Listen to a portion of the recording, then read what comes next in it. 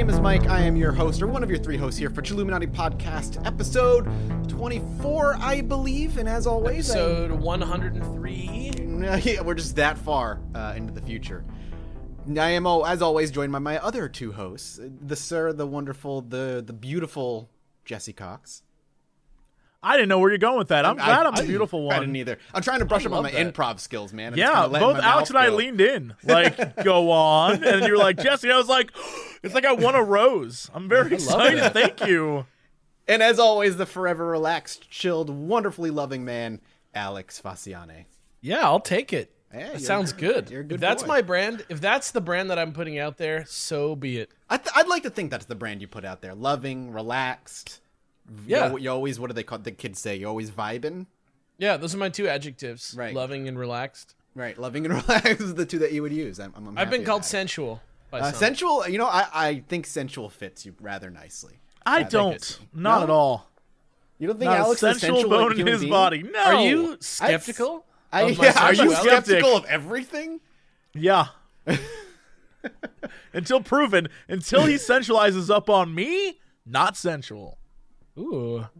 There's a lot of love to go around there. That's like a sensual beard. You can like Challenge nuzzle accepted. up into his like gorgeous Alex beard. It looks soft. It looks like it'd be a nice soft place to lay my head. It's wiry. Let's say that. I'll say that. Why? Why did It's I white. think for some reason you were going to say, it looks like a nice soft place to lay my eggs? I don't know. I was expecting it. Like, yeah, of course. I can't give away my alien origins yet. It's too early. Oh, well. For that. Yo, speaking of alien origins, we watched Jupiter Ascending last night. Holy I have heard crap. nothing but bizarre shit about that. I don't know if you know this, but this movie is like kind of in line with our Chilluminati like alien lore. Oh, really? What lore are they using? It's kind of like The Matrix, except it's like there's like humans are from another planet far away, and we're just like a farm for them. And there's Greys basically in the movie. It's crazy. You should watch it. It's All the bizarre. different races work together. Like, there's Greys and there's lizard men. Here's all you need to know. This is the sum of the entire movie. Already know it's fiction. Greys and lizard men would never work together. Well, that's because they're all ruled by a guy who's basically Voldemort, question mark. All you need to know is Channing Tatum wears elf ears and flies around on space roller skates. And there's a literal scene where the man is skating through the skyline of Chicago as jet fighters are trying to kill him. It's crazy. It's crazy. That's Anyway. the Jupiter Ascending. Who was the director? Is that the Wachowskis, or am I thinking of something Yeah. else? Wachowskis. Yeah. That was Yes. the Wachowskis one. All right. Yeah, I've never seen that movie. Take time. I thought of Watch you when it. we watched it. I thought of Well, when thank we you for watched keeping it. me in your heart and your mind, sir. There was a lot of times Alex was just rubbing his eyes in disbelief. That movie was crazy, man. That movie was insane. Now, for those where it's legal, is this like you watch it sober, or would you more enjoy watching it under the influence of something if you're of the age and it's legal? I wouldn't say it's a good movie, All right. period. But like, yeah, in the way that weed makes everything better, like, You heard it here. go for it. Chilluminati branded weed one day. 10 Dude. years from now. Chilluminati OG, let's go. Let's go.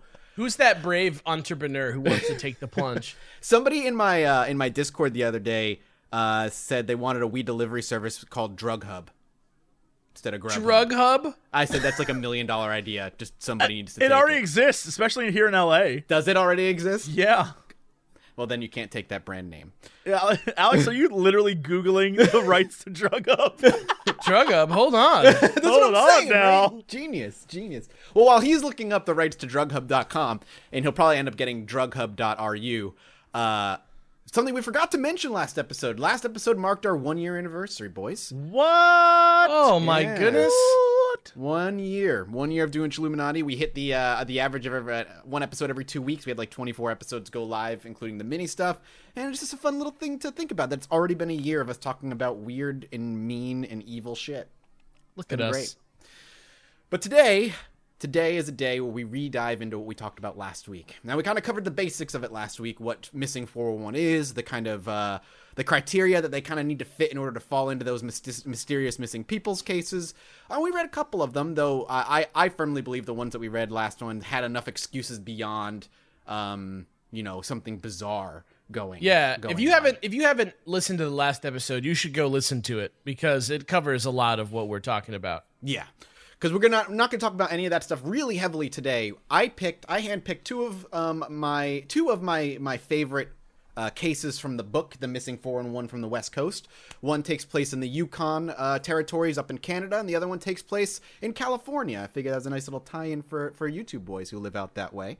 These are ones that I think there's not really enough information to pinpoint or really have a solid theory as to what happened. So hopefully, at least one of these cases will have Jesse at least curious and confused. I'm not saying he's going to believe that an alien mastermind is in the forest hunting us down one by one, but it's still a curious case nonetheless. I'm down to be confused. All right, I just don't want to be told why things happen when it's BS. Well, I gave you theories. I never told you why. Right, but I think that's where my skepticism, where people are like, here's the answer. It's like, how do you know that? You're just making it up. Well, I'd rather be like, I don't know. I have no clue. This is great. So yeah, take me away. That's what's fascinating about Missing 411 is like there's never really a solid answer. But today, the first case we're going to start with is of a case by a man by the name of Bart Schleyer. Bart Schleyer is what I would call the epitome of born for the outdoors. He was born in 1954 in Cheyenne, Wyoming. Bart Schleyer was born into a family of avid outdoors folks and hunters. His father, a physician by the name of Otis, and it's just a damn shame we don't hear Otis as a name anymore these days. That is like an exclusive Bart Schleyer 50. Is already like a hard one to hear a lot of times in a row. Yeah, we're just going to go with Bart going from here on out. Otis Schleyer. Otis Schleyer. His father was a physician by the name of Otis. He was one such avid hunter, and ever since Bart was a little boy, he had been taking Bart on hunting adventures all across the world through his entire life. And Bart grew to enjoy not just hunting, but wildlife in general. So much so that in 1979, Bart graduated from Montana State University with a master's degree in wildlife biology. His thesis was actually written about bear activity in Yellowstone National Park in an attempt to understand how the bear species reacted when confronted by humans. After graduation, Bart would then work with the Interagency Grizzly Bear Study at MSU, where he graduated from. He dedicated his life to research, and professionals within his career frequently said they knew nobody better than Bart who could study, trap, and track bears. So he has skills for outside. This is all to set up like how much this is all he did ever since he was a kid. This is pretty much his life, all the way to the point where he ends up going missing. Aside from the Interagency Bear Study, he would also go on to work for the Montana Fish and Game Department, where his job was to set bear trap lines in some of the roughest terrain in the Bob Marshall Wilderness. The Bob Marley Wilderness, where you can find OG Chilluminati growing at all times. It's a place where you just lay back and let the smoke take you over. Bob Marley Wilderness. That's where the smoke monster comes from. The Bob Marley Wilderness. From Lost, yeah. Once the bears were trapped, he would then install collars on them, and he'd follow the bears throughout the summer to just study their behaviors. All this to give you, like I said, and like you said, to give you a really good idea at how Bart spent his entire life living, breathing, working, and studying the outdoors, and specifically bears. He was a bear. Being stuck outside overnight isn't going to take this guy down. Not even close. Yeah. And we're going to give another example of that here. As an example, Bart once spent days in a cabin by himself, tracking, hiking in mountains, and walking for 12 hours or more where there were no trails, before making it back to his cabin every single night. He even had his own exercise regime of push-ups and squats using logs he crafted at home for his own exercising purposes. He was a handy man. He kind of reminds me of that guy from Parks and Rec with the mustache. I can't remember his name, but he does like a lot of woodworking. Rocco. Yes, Rocco.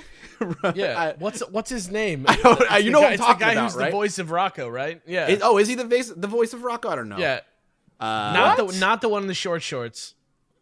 What? Have you ever seen Parks and Rec, Jesse? Yes. Do you know who I'm talking about? Are you talking about Parks and Rec? I thought you were talking about Reno 911. I'm sorry. No, Parks and Recreation. The man with the mustache. I can't remember his name though. Yeah, you're talking about Ron Swanson. Yeah, Ron Swanson. There you go. We're all here now. We're back. There we go. That kind of in my mind, that's who this man is. You literally threw. I was looking up Nick Offerman, just like, hold on. Was he on? Never Reno mind. 911? No. I just thought you were, I Rocco's heard you Modern say- Life. Rocco's Modern Life. I was I just- on his. I'm literally. I just had to close it. I was on his Wikipedia. Like, hold on. I No, just he heard did you not. say Parks and Rec, and for some reason my mind was like, that's the show Reno 911. Same show. Yeah, Same I was. show. I'm sorry, I was still chilling in the Bob Marley wilderness. That's fine, man. It's a good Yeah. place to be. I don't blame you. But the point of it is, like, he crafted his own exercising tools for his daily regimens. Bart was a ripped gentleman. At one point, he even moved to Alaska to study taxidermy, which would eventually lead him to Russia to study Siberian tigers, also collaring them, tracking them, and studying them, where he would meet his wife, Tatiana, and they would eventually have a son named, and all our video game boys are going to love this. Guess what they named their son? Link. What? No. Mario. Artyom. Artyom. Artyom. Metro. Sure. The You're dude from Metro. Metro? Yeah, the main character from Metro. That was the name of his boy, Artyom. Artyom. I think What you is mean up with everybody? RTM. Artyom. Or Yeah. if you played Exodus and the guy who's voice acted by Toonami Man, who I never No. know what his voice. Steve Bloom? It might be Steve Bloom. He's from the old Toonami. Yeah, hey, I'm Steve. I talk like. Yeah, He's I the have one only voice. one with an American accent in that. He's whole Spike Spiegel. game. Yeah, Yeah, exactly. Anyway, all of that is the exact reason that Bart's disappearance on September of 2004 is very, very strange. On September 14th, 2004, Bart arranged for a float plane to fly him into Wait, Reed time out, Lakes. time out. Yes. Yes, hello. The fact that Okay. he's good at going out into the woods means that it's strange he disappeared in the woods. Well, the things surrounding his disappearance when they end up arriving there and what they end up finding is what makes it all very strange. Okay, I'm ready. He's basically just saying last time it was like a kid who like got scared of loud noises and was like Sure. 8 years old. But this This is- time this it's is a guy who like who's was a Prepped. woodsman. Yes, all he right. was a woods. That's all. All I'm not right. saying it's impossible, obviously. I'm just saying it adds to the weirdness of it. Okay. So, on September 14th in 2004, Bart arranged for a float plane to fly him into Reed Lakes. These lakes are about 110 miles east of the Alaskan border, 5 miles west of Klondike Highway, and 10 miles south of McQuestion, Yukon. There are 4 lakes in the Reed Lakes chain, the largest being 1.25 miles long and similarly wide.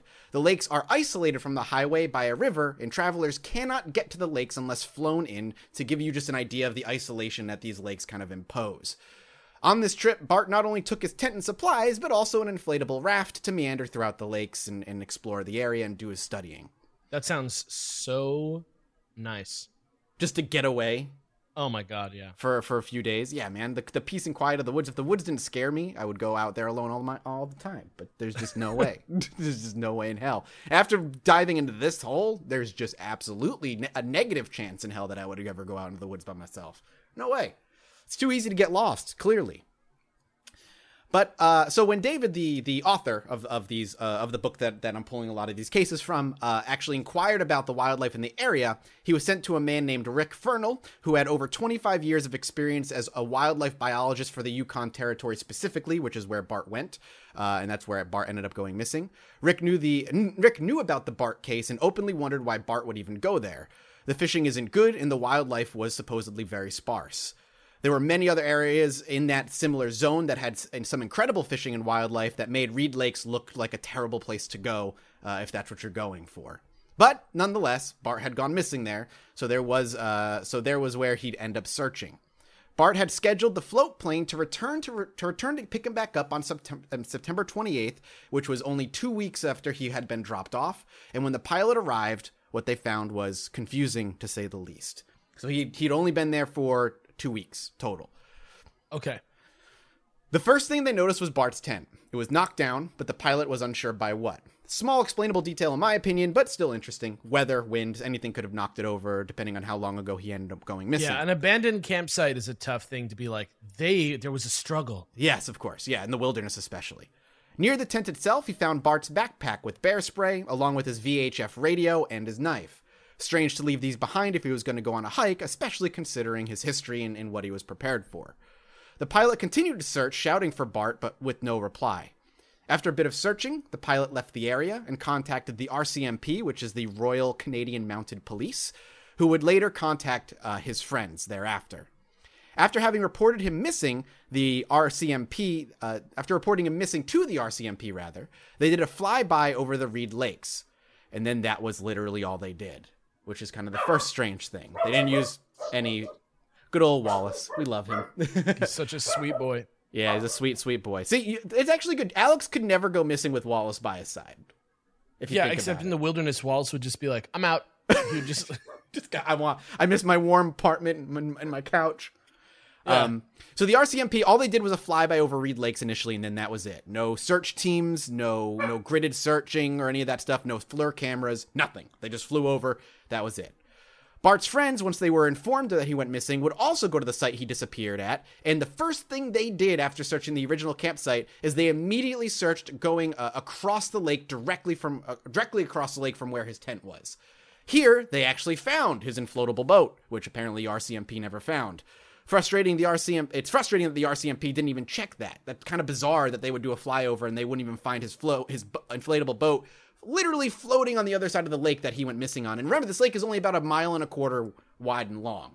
So they find it on the other side of the lake. Correct. The friends go to the other side of the lake from where the tent was, and there is sitting his inflatable boat, just sitting in the lake, right there. He left his knife? His knife, his backpack, his bear spray, and his radio back at the campsite. VHF radio is two-way, right? I could not tell you. I don't know. I didn't do the research on what a VHF radio, if it's two-way or one-way. Okay. But while you Google that, continuing on what they found, so they found the inflatable boat. 60 feet inland from where the boat had been found, they also found a bag full of gear that he had taken, and leaning next to the bag on an adjacent tree was Bart's bow and arrows. All of which, the bag supplies, the bow, the arrows, none of them have been disturbed. Nothing in the bag had been taken out and opened. Everything seemed to have just been left there, like he plopped it down and then that's it. It did look like that he had at least been calling moose in the area from whatever evidence that the friends claim that they have found. That they believe what he did was he went across with the supplies to call moose to possibly study them or what have you. So and they confirmed it's a two-way radio. Okay, it is a two-way radio. That would not be something that I would leave my camp with. Yeah, that seems like kind of a mistake. So the friends, after finding this stuff, they continued searching the area. And not terribly far from that bag and the bows and arrows that they found more evidence of Bart. His camouflage face mask that had a trace amounts of blood on it. And after that, after they found that, they recontacted the RCMP to return to the scene. And on October 3rd, 2004, just another few days after he had been reported missing, which is just over 2 weeks, the RCMP returned to Yukon and Reed Lakes en masse and performed a grid pattern search in an attempt to find Bart, which in my opinion is super bizarre, like just bizarre in general. And I can't obviously speak for them, but why wasn't that something they had tried to do the first time? Why'd they only do a flyover? And then days later, after the friends found more evidence, that they started to do the grid search? It's really weird. 60 yards from the bow, searchers actually found a skull and a few teeth. They also found a pair of camouflage pants, a camera, and a few small bones. The teeth would then go on to be positively identified as Bart's teeth. So, at the very least, they had found the remains of Bart. Within 2 weeks, he had been reduced to a skull, some teeth, and some small bones. At this point, within a month, right? Like he could have disappeared 5 right, months. The earliest he could have disappeared was on the 14th. And this is October 3rd. So we're still about a week and a half Not away even from a month. Yeah. Not even a month yet. We're still like a little over the 2 weeks, approaching the 3 week point, what have you. At this point, most investigators from the search stopped the search and pointed to this being a grizzly bear attack. That the grizzly bear, and that a grizzly bear expert for decades was killed by the one thing he was trained most to look out for, track and research. Doesn't outrule the fact that he could have been killed by a grizzly bear, but it's also weird that that's the thing that would have killed him, something that he would have been prepared for, you would think. But there was much more about this that still ended up raising a lot of questions. The area where all of the remains were found was significantly covered with bear and wolf poop. They collected a bunch of samples of the feces and sent it to labs for testing, but when the results returned, there was no clothing or evidence of Bart having been eaten by any of the animals that may have left that scat in the area.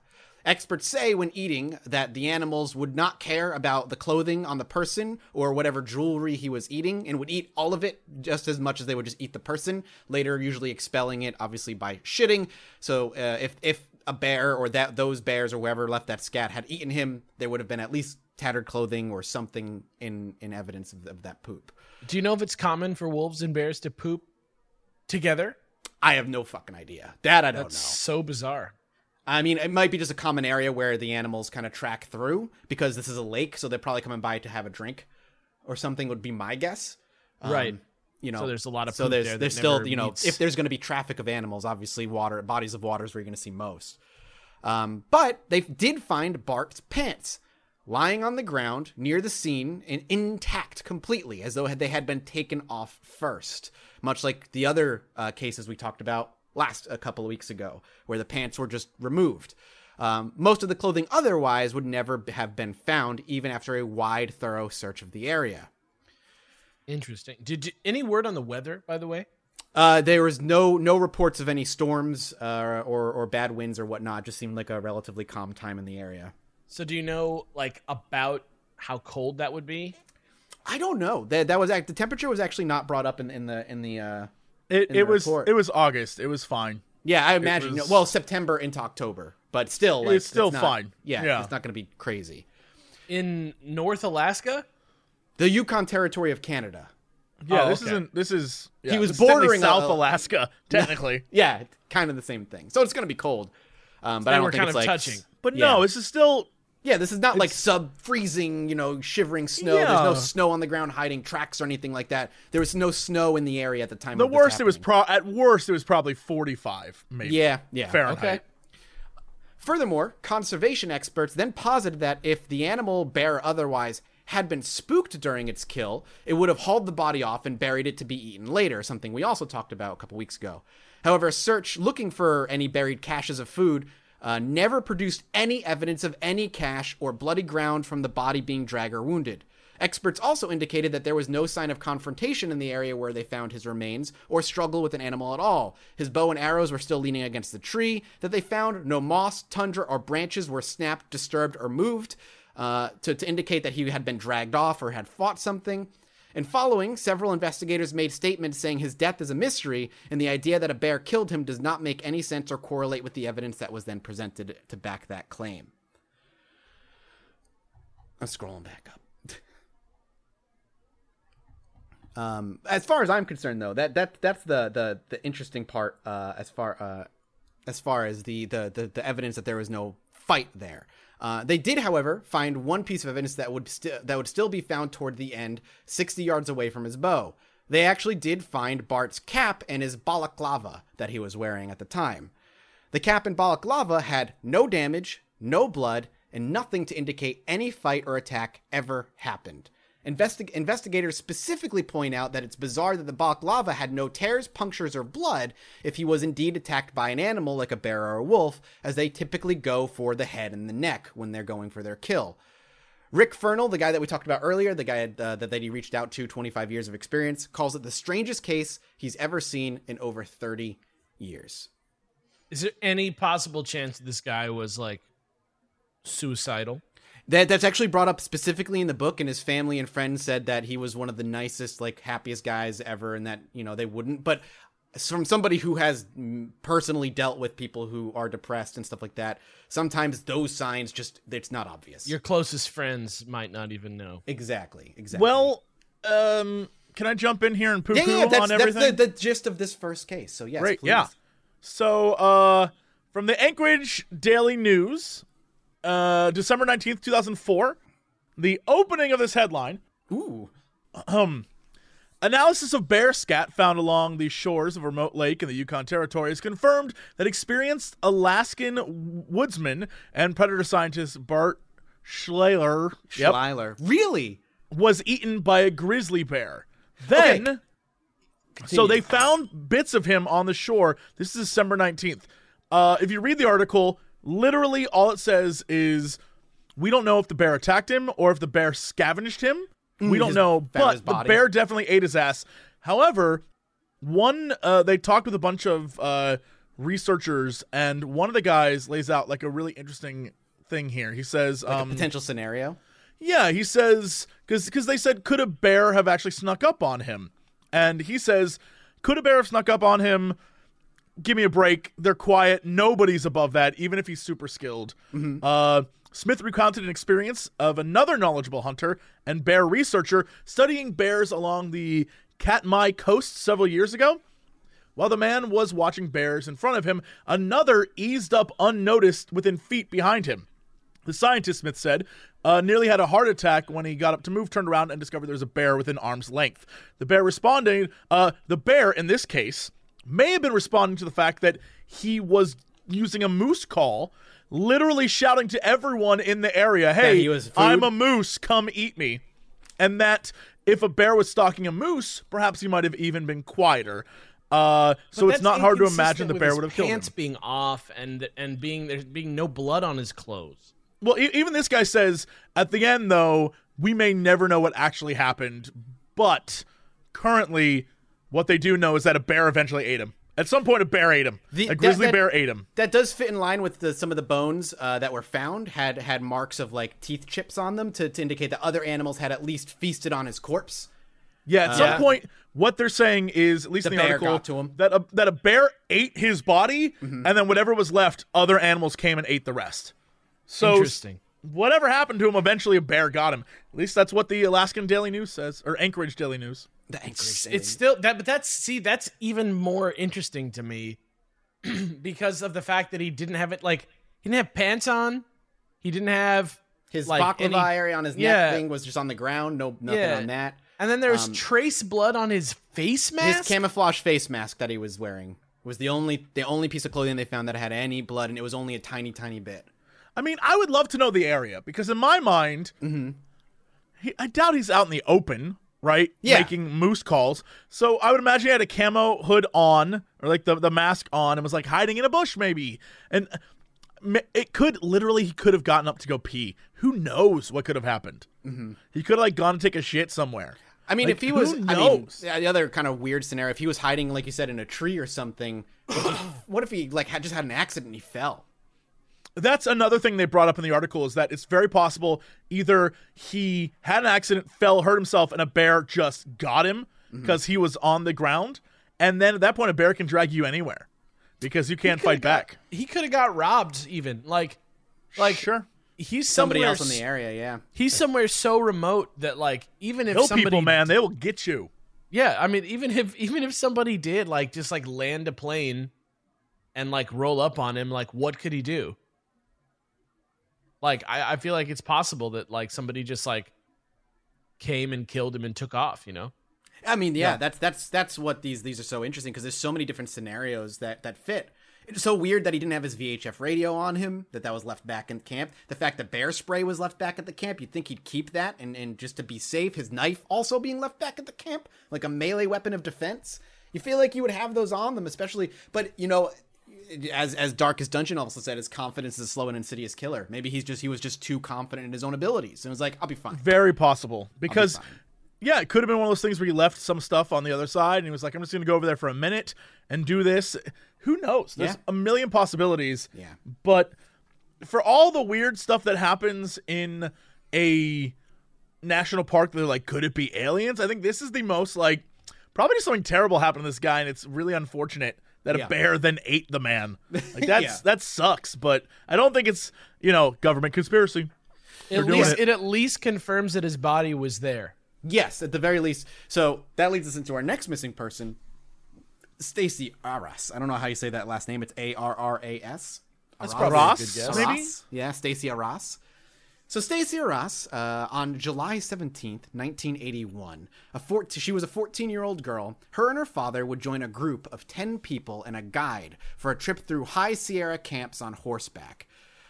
After a full morning of riding on the first day, the group would stop for lunch at Upper Cathedral Lake before heading out to their first night stop on Sunrise High Sierra Camp, approximately 3 miles southeast of Tenaya Lake, and about 1.5 miles from the Sunrise Lakes. Where is this? I'm sorry. This should be California. This is California. Gotcha. I believe it's Northern California, but towards the Sierra Nevada mountains. Yeah.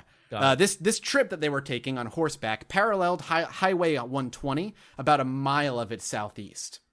After arriving at the night stop, Stacey had complained that she was feeling achy from riding all day long. So, heading into the cabin that her and her dad were going to be sharing, she would take a shower and then head out for a short hike to stretch her legs a little bit. They were at an elevation of 9,200 feet. This is important because at this elevation, trees are sparse, few and far between, and instead, exposed granite would be what met her. But that meant incredible viewing distance for everybody and great, great, great sightseeing because you have very little in the way to see beyond and see the mountains and forests. Yeah, it's like a balcony, basically. Yeah, more or less. You're just looking at absolutely gorgeous terrain. And I'm jealous. I would love to see stuff like that. One of the ones that was also going the trip was by a man by the name of Gerald Stewart, who was 70 years old. He would be going along on this hike with Stacy when she went to go stretch her legs. Old man did it again. No. And there's a reason it's not him. Don't worry.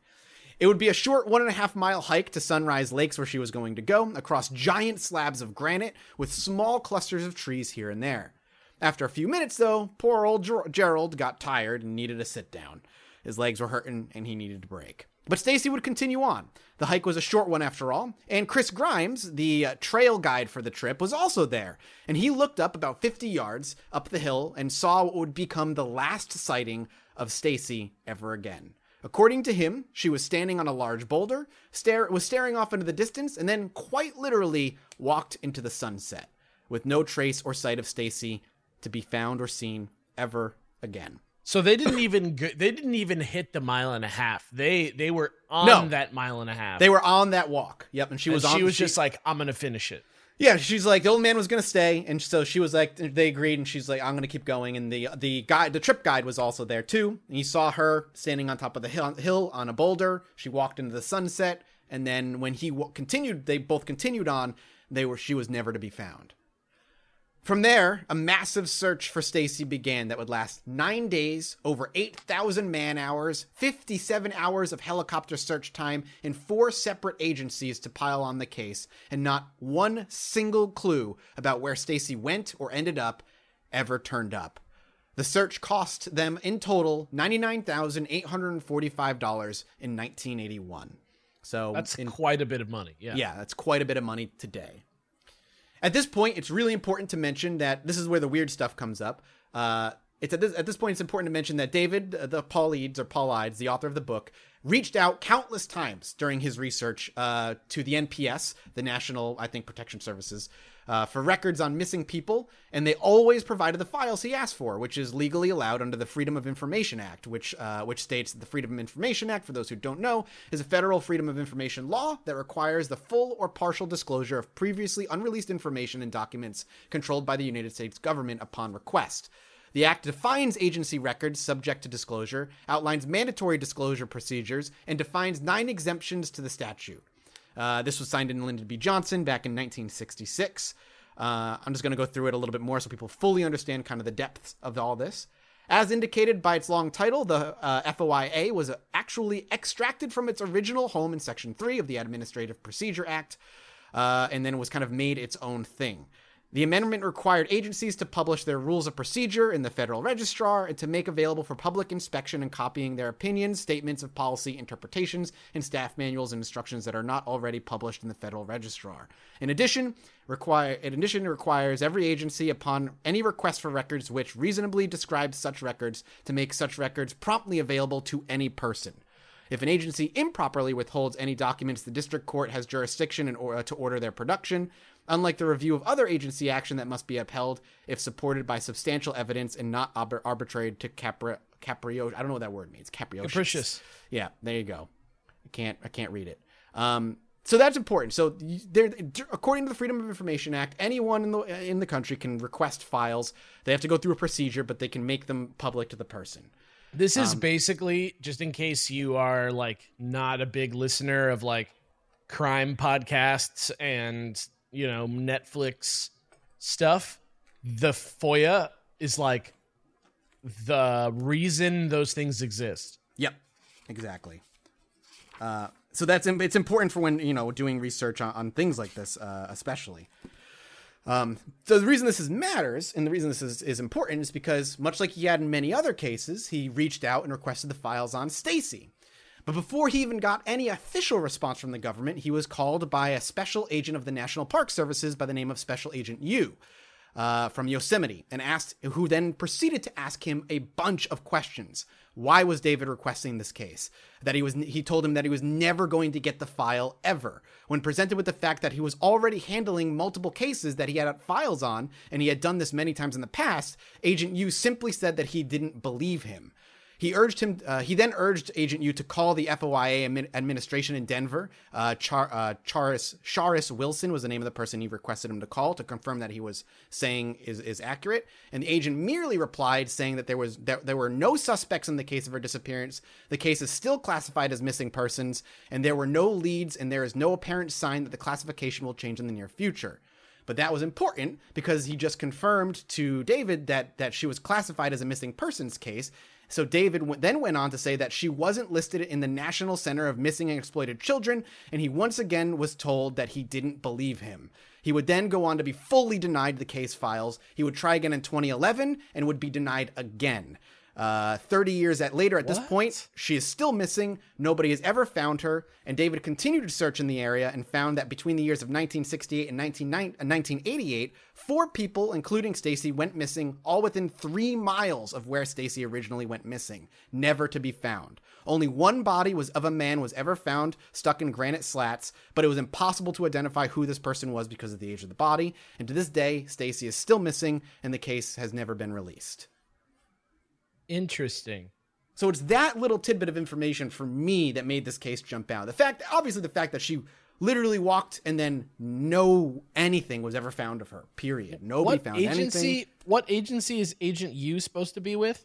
The National Park Services. You know what's crazy? If you just type in her name in Google, the very first thing that pops up is the nationalparkservice.gov website that lists.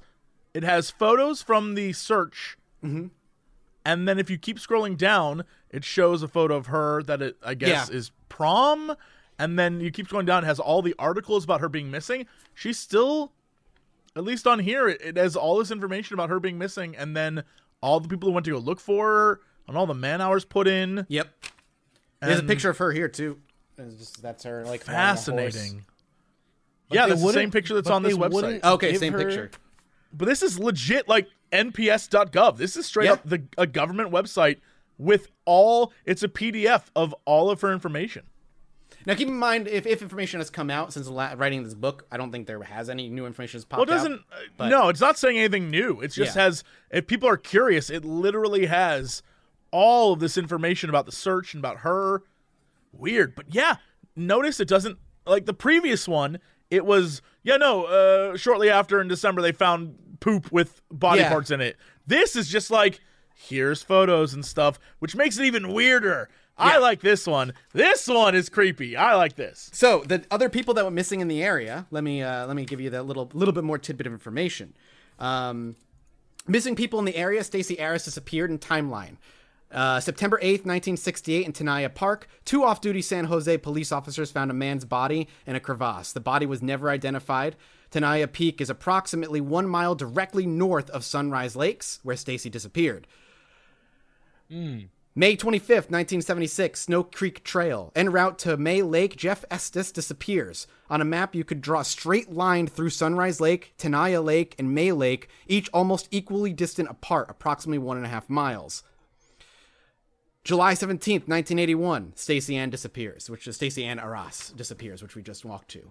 And then, this one, July 15th, 1988, Murphy Creek Trail.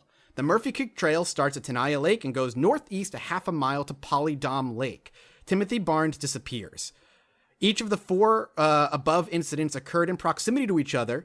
Each incident has its own bizarre and unexplainable story. How can a body be found in the middle of a national park and never be identified? How did the man get there? Where did he come from? Where is the camping equipment, backpack, and supplies that Jeff Estes and Timothy Barnes were carrying? How can a search party encompassing 8,000 hours of work not find a trace of a 14-year-old girl, and moreover, find the body that they apparently found a few years later? Missing in an area largely of exposed granite with limited tree coverage. The incidents listed above had 5 to 8 years between each occurrence. 3 of the 4 incidents involved white male adults. 2 of the incidents happened in mid-July, almost to the date. Again, the NPS wanted to charge him over $30,000 for a list of missing people inside Yosemite National Park. The idea that these are the only missing people in this area would not be accurate. It was an extensive periodical search that produced these results, and there are others. Stacey Arras, Timothy Barnes, and Jeff Estes did not disappear. Human beings cannot disappear. They are probably somewhere inside that park. Why are we giving up the search when we know exactly where they all disappeared? Maybe right before she crested the hill and disappeared, right after that, like a puma came and bodied. Just like goodbye. Football I mean, players again, after that's her. obviously possible. It's so interesting because when you have cases where there's just no evidence, anything is possible, right? I'm trying to think of like why. I'm trying to think of like why somebody would act this way and it not be shady. And I can't really think of one other than that maybe what happened is like, where is this? Like Kings Canyon kind of area, basically, like kind of a rural area, small police department. I wonder if maybe there was never a case filed. I wonder if maybe they're just embarrassed about it or something because, if they really found no evidence at all, they really found not anything that they're linking to the case, maybe they just never did it and they don't want to be put on blast about not ever doing it. I mean, she's definitely 100% on the State of California Department of Justice website as a missing person. You can look her up. Stacey Ann Arras, whatever her last name is. It is her missing. It says that she is currently a missing person. You're contacting the Yosemite National Park Service, has a case number, has all the last information in a photo. It's a terrible old photo, but it's the only one they've got. Yeah. So so a case file does exist. We just can't have it. Well, I think there's the public case file, and then there's probably the more detailed one, I would imagine. To be real, this may be one of those things where we just assume the government knows everything, and I have a feeling that they might not know anything. This could be one of those things where they just are like, yeah, we don't know. Dude, for whatever reason. Because if she vanishes in the woods, it's not like you can be like, all right, well, what are the suspects? Who killed her? If she's gone, what do you even do? What do you say? Yeah, I don't know. Well, most of the time when they go missing, I think the go-to explanation is run in with the wilderness, obviously. Sure. But, when you've got nothing, what do you do, man? Yeah, because they found no evidence of her at all. That's the weird stuff. My bookmark fell out. I had a third case that I wanted to read to you boys, but now I lost the page. I wonder why this one is do people investigate this? Is there a subreddit? Yeah. Oh, there's a Missing 411 subreddit. Yep. I mean, specifically for Stacey.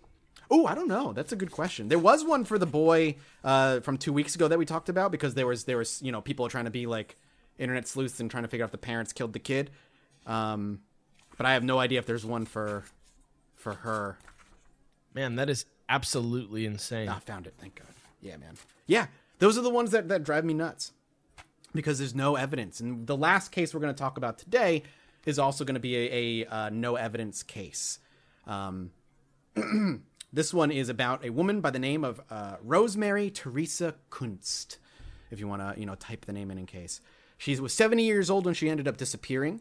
But let's talk a little bit about who Rosemary was first. Rosemary was born on November 1st, 1929. The next 69 years, hell yeah, were very productive and successful for dear... What? It's a good number. Yeah. Hell yeah. Hell yeah. There's something wrong with that? Hell yeah. In 1950, Rosemary got married to a man by the name of Charles Bud Kunst. And Bud is his fake nickname. It's because in quotes. They had 6 children and 11 grandchildren in their time together, and the couple was active and enjoyed the outdoors often. Rosemary was a licensed marriage and family counselor in their hometown of San Anselmo, California. Now, I don't know where that is, but maybe you do. But it sounds like it's a coastal city. But I don't know. In 1998, the life of Rosemary and Bud would get derailed. The couple was involved in a horrific car accident that took the life of Bud and nearly killed Rosemary. After months of recuperation and struggle, Rosemary came back and started to have the same energy level she did before the accident. Rosemary struggled with the loss of her husband and searched for a method to reach Bud's spirit, as you do when you get desperate. I mean, it happens. We've seen so many people who lose their spouses and, they turned to, Ouija boards and seances and stuff in a desperate attempt. I mean, that was really big in the 40s, right? Like the 30s and 40s, seances were massive. Yeah, like Houdini times. Yeah, Houdini times. So this is a precedent for it. But she decided that in searching for Bud Spirit to take a backpacking trip with the Earth Circle organization in Reka, California. YREKA, for those who want to look it up. Operated by Karuk Chief and Elder Charlie Red Hawk Tom. Every year, the Earth Circle organization went to the remote location of Spirit Lake in the Marble Mountain Wilderness area just west of Mount Shasta, California. Red Hawk had built an altar at the lake, and every year he had a religious retreat that included a calling to the gods and a spirit dance. There were drums, singing, and dancing, all to bring the spirits awake and alive at the lake. The lake sits at the base of a small bowl that would remind you of a mini volcano. There's only one way in and one way out. There is a side of the lake that drains into Woolly Creek. The area had an approximately 70-degree fall, which is nearly impossible to climb. There are large trees in a portion of the bowl with significant ground coverage. Rosemary read that there would be a group of approximately 11 people, including a cook, Red Hawk, and possibly his son. They would bring the food and tents into the area on horseback. It was a rigorous hike to the location, and it was remote. After reading about the trip and talking with organizers, Rosemary felt that this would be a good event for her. Rosemary was in excellent spirits as she headed off for the trip, according to her family and friends. After being at the lake and establishing camp, Red Hawk had his ceremonial spirit dance and song after dinner on August 17th, the year 2000. The entire group participated and attempted to call spirits into the area and address their concerns. I imagine it didn't go well. On August 18th at 9 a.m., Red Hawk informed the group they were going to take a day hike to a nearby lake and they would be back for dinner. Rosemary felt that she wanted to stay behind and enjoy the absolute beauty of Spirit Lake. The group left, and Rosemary asked Red Hawk's 12-year-old son, Chalet, if he wanted to hike with her to the other side of the lake, a location that hadn't been explored. Chalet said he would stay behind with the camp cook. Rosemary asked for a small bagged lunch to take with her, and the cook prepared it, and Rosemary walked to the other side of the lake near the outflow to Woolly Creek. At 5 p.m., the group with Red Hawk ended up returning to the camp from their day hike and realized Rosemary hadn't returned from her walk yet. A group was sent to get Rosemary, but after approximately 1 hour, they returned and stated that they couldn't find her. It was at this point that a decision was made to contact the Siskiyou County Search and Rescue and declare an emergency. Within 24 hours, there were nearly 50 researchers actively looking for Rosemary. Her family was notified and were en route to San Anselmo. Through an archive search, David found that the SAR commander of Rosemary's incident, remember SAR stands for Search and Rescue Group, was someone by the name of Grizz Adams, which is a fucking dope name. I Real love life that Grizzly name. Adams. Real life Grizzly Adams. That's so good. Grizz stated that from the very beginning of this case, he had a few very unnerving issues surrounding the disappearance. The first issue was that the south end of the lake where Rosemary disappeared did not have a path where a 70-year-old woman could walk out of the lake basin. If she wanted to leave the lake, she would have had to walk by the cook and Chalet, which was the kid, which she never ended up doing. Another major issue was Rosemary's age. People confirmed that she was in excellent shape, but even a 25-year-old in excellent shape isn't going to exit Spirit Lake through the south exit without ropes and climbing gear, because of just the way it's all set up. Grizz explained that the Marble Mountain Wilderness area has split jurisdiction, and this disappearance was in Siskiyou County. He enlisted the assistance of several county SAR teams, a National Guard FLIR-equipped helicopter, a California Highway Patrol helicopter, canines equipped to track scent and find cadavers, ground searchers, and searchers on horseback, to give you an idea of the immense effort that went into looking for Rosemary. As we... what was that? I'm just saying... No, okay, gotcha. As we talked about, as the two of them talked about successes and failures of this search in particular, it quickly became apparent that there were far more failures than successes. Grizz explained that the canines could never pick up Rosemary's scent, which he thought was highly unusual since they knew exactly where she was headed and where she had walked. The cadaver canines never picked up any human scent. When asked about mountain lions and bears, Grizz stated mountain lions and bears are common in the marbles, but attacks are almost unheard of, but not impossible. He further stated that if there had been a bear or mountain lion attack, there would be a defined location of the attack with blood and a scene defined by a fight for someone's life. Nothing like this was ever found. They did, however, find one tuft of hair under a bush approximately a half-mile from the south end of Spirit Lake. The hair was never DNA tested, and to this day, we still don't know if this hair belonged to Rosemary. Really? Yeah. To this day, up to the point that it was written in the book. Why wouldn't they test that hair? Fuck if I know, man. I don't know. That's what every time I read one of these cases and there's something like the Royal Mounted Police, the first initial search was a quick flyby and nothing else, or it took them a week to send people in, but there was no good reason, the weather was fine. That's where, and like a tuft of hair, why would you not send that in to get tested? I don't understand. I would love to talk to love to talk to one of these people about this type of thing, one of the park ranger people, and just be like, how likely is it that you're going to find any information about these people? Like, are you like so desensitized to it because you're like, oh, they're gone, they're dead? But this is, you have to keep in mind too, this area, this lake that we're in, there was only one way in and one way out. There was only there's a limited area where she could have gone, and they never found her. This was the only evidence. That tuft of hair was the only evidence they ever found. Her lunch and her lunch bag were also never found. Grizz confirmed that Rosemary's children were at the search and headquarters, and they made the decision to terminate the effort after they had no other places to search. Grizz stated that there are 2 incidents in his 35-plus-year career that will forever bother him. The disappearances of Rosemary Kunst and another by the name of Carl Landers, which maybe one day we can talk about his disappearance, but we don't have the time to cover everybody that I find interesting. He said in both incidents, canines never picked up a scent, not one piece of evidence was ever found, and they knew where the people disappeared, but found nothing in the area. And I don't think it was planned because she told that kid to go with her. Yes, that's actually brought up later too, is that, when asked about suicidal, then the point is, why would she ask a kid to come with her if she was going to wander into the woods and go die, David did actually end up hunting down the chief that was on that trip, but he had a difficult time finding him. But he did find Karuk Chief Charlie Tom, but eventually found out where he lived and stopped by his house for a spur of the moment interview. Chief Tom was very polite, but was initially a little apprehensive. I chalked that up to probably a spur of the moment arrival at a house to have a conversation about something that happened a decade ago. But he was a little apprehensive about discussing the incident. Once he understood that David already had considerable knowledge of the situation, he started to talk. Right. He confirmed that they did conduct a spirit dance at this altar the night before Rosemary disappeared. He stated that he believes that Rosemary somehow got to a location called Devil's Back Canyon. He never completely explained why he thought she disappeared in that canyon, but he was fairly sure that is where she went. He had no idea why she would have left the safety of Spirit Lake. Wait, why does he say that? He never says why he says that. He never elaborates further. And who is he again to her? He was the guy that performed the dance ritual. He was the chief of the tribe that they all went out to. He was the one that led the walk the day she disappeared. Red Hawk. But she wasn't on that walk. Right, she did not go on that walk. Yeah, what the fuck? That's so weird. Another one that just a disappearance with no evidence.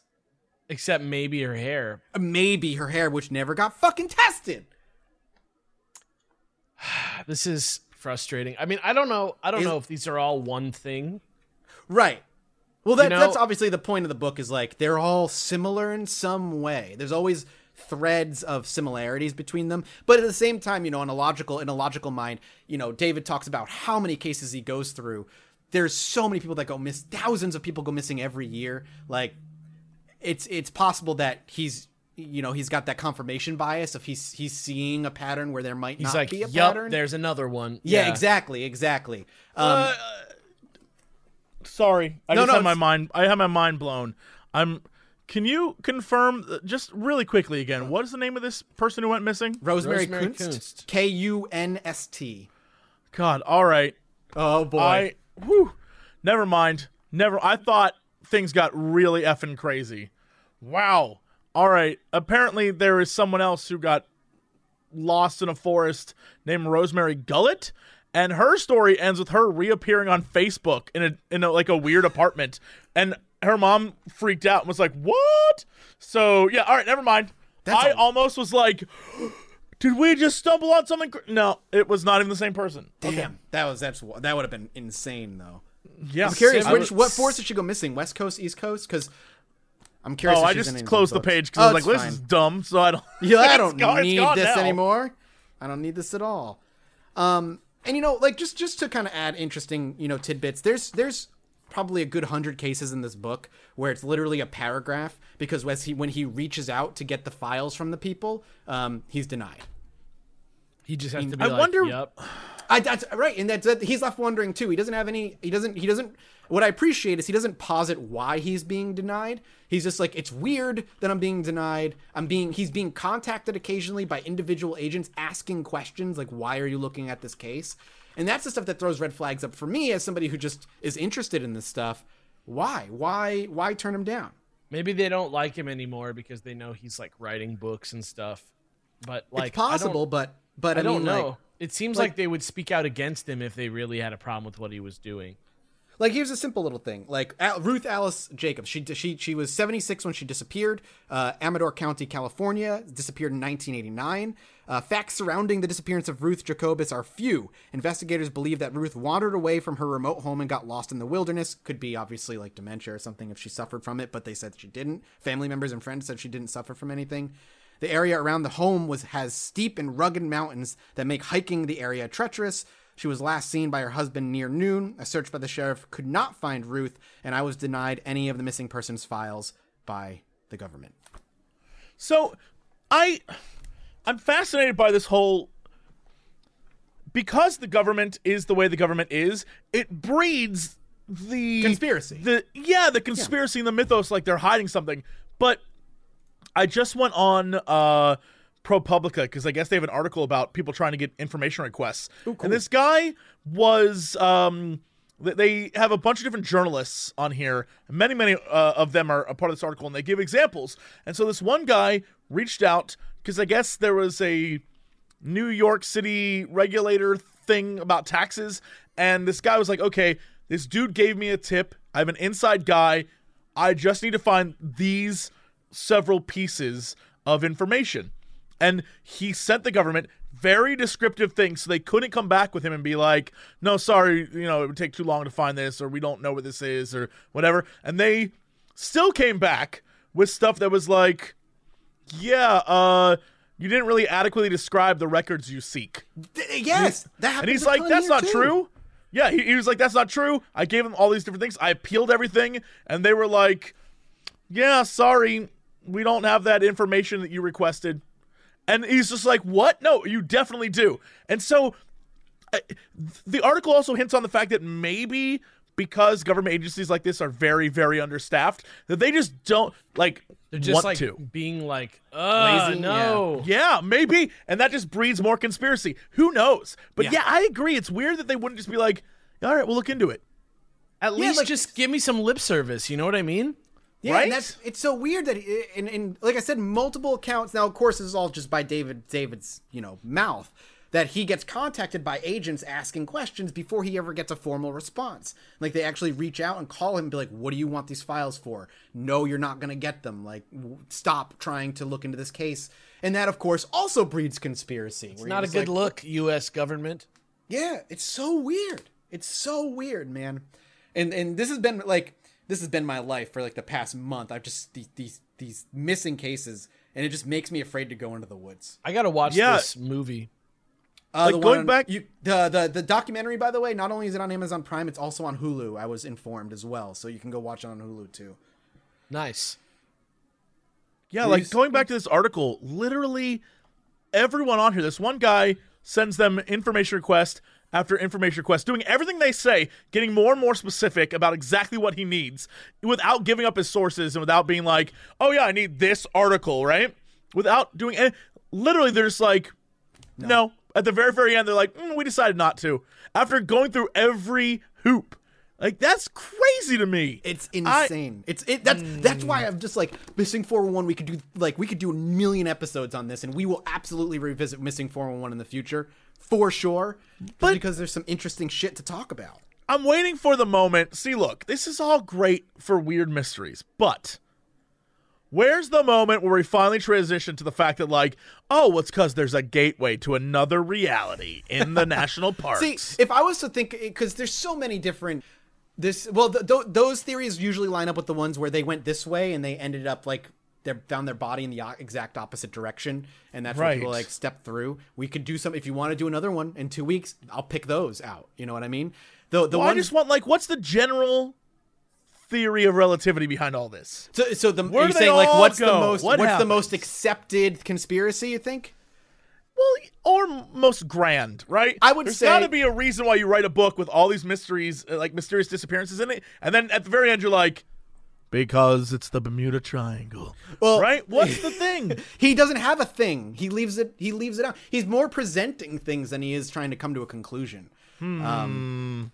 So there's no presentation. However, if you're talking to me and you want to know my theory, if I was to go grandiose theory, the only thing that makes the most sense with what we have is government involvement.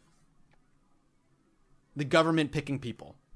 And just taking them? And just whether they're experimenting on them or trying programs out on them or whatever you want to call it, running tests on them, whatever.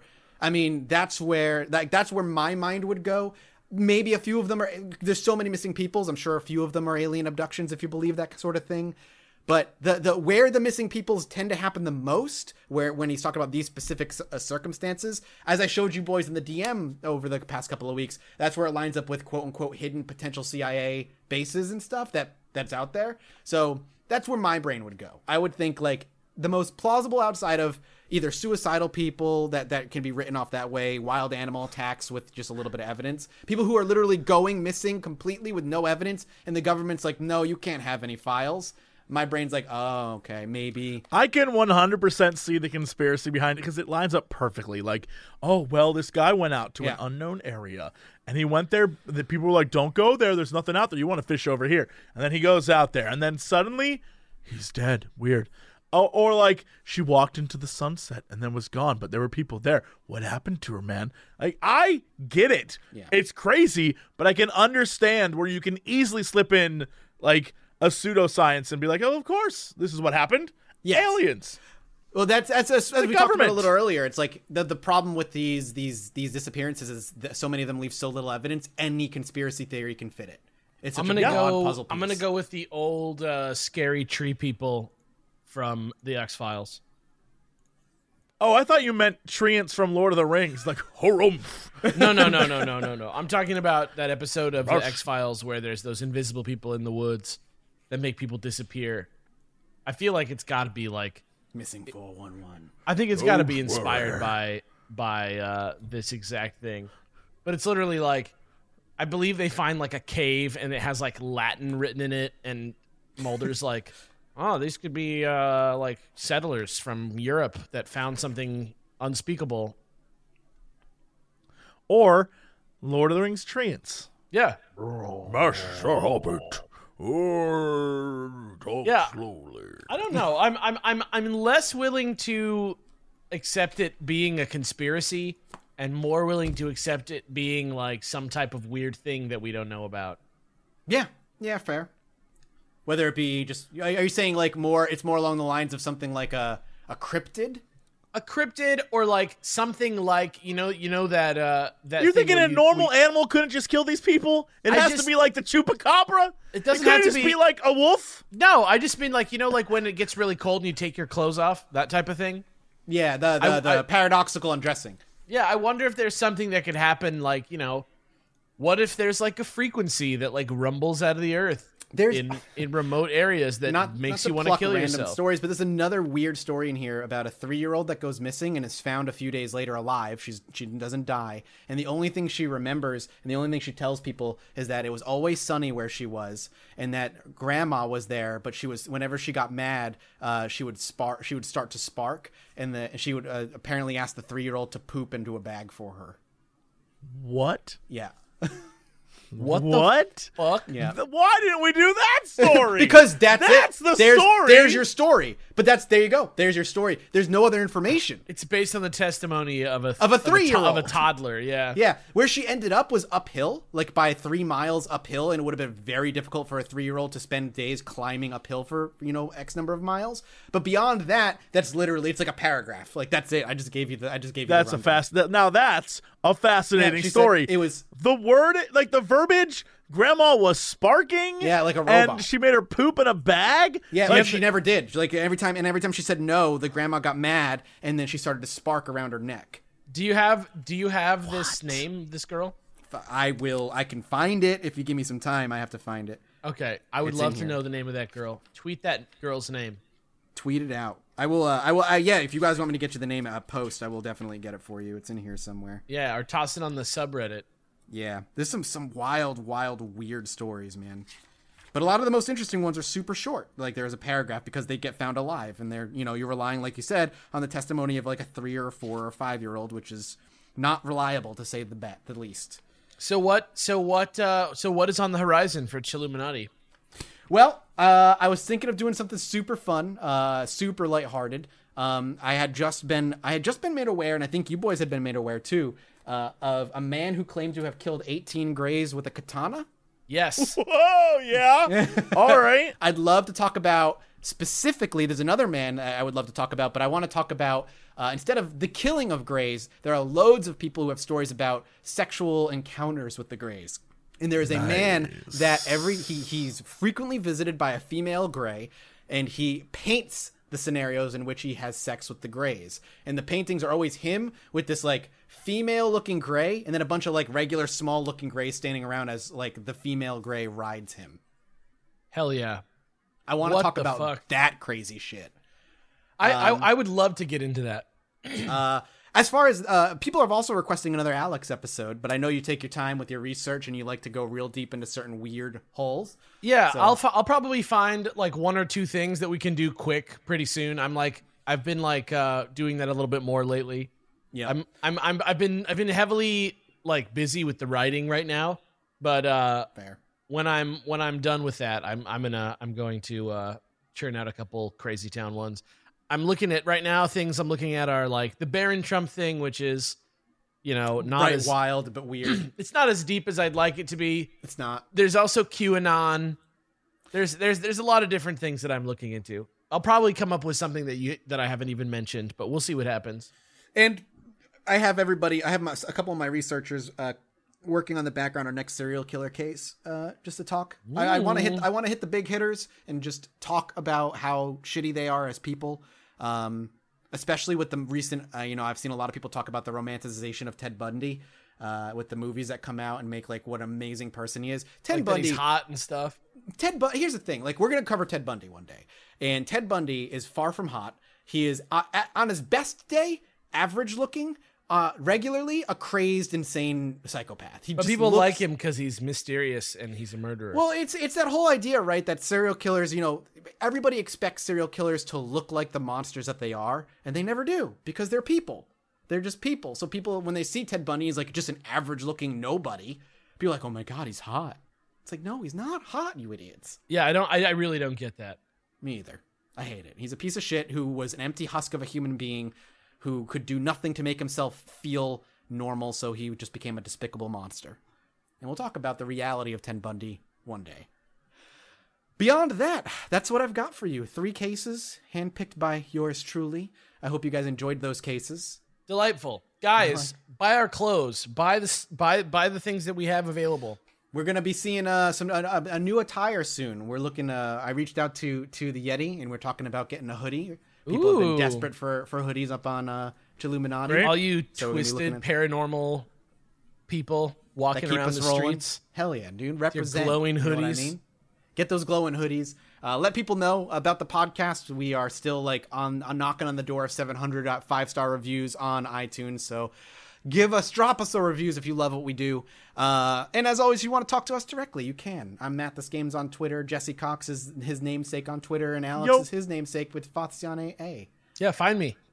Find me It's out good there. stuff. And the subreddit is dope. Go check Oh out man, the yeah. subreddit. Please There's some tweet good- me your crazy bullshit. Post your crazy bullshit. Please. I think that's it. Jesse, you got something? You look like you No, want to say something. post your crazy bullshit. I want I want more stories that are like, and then grandma sparked her neck and told me to poop in a bag.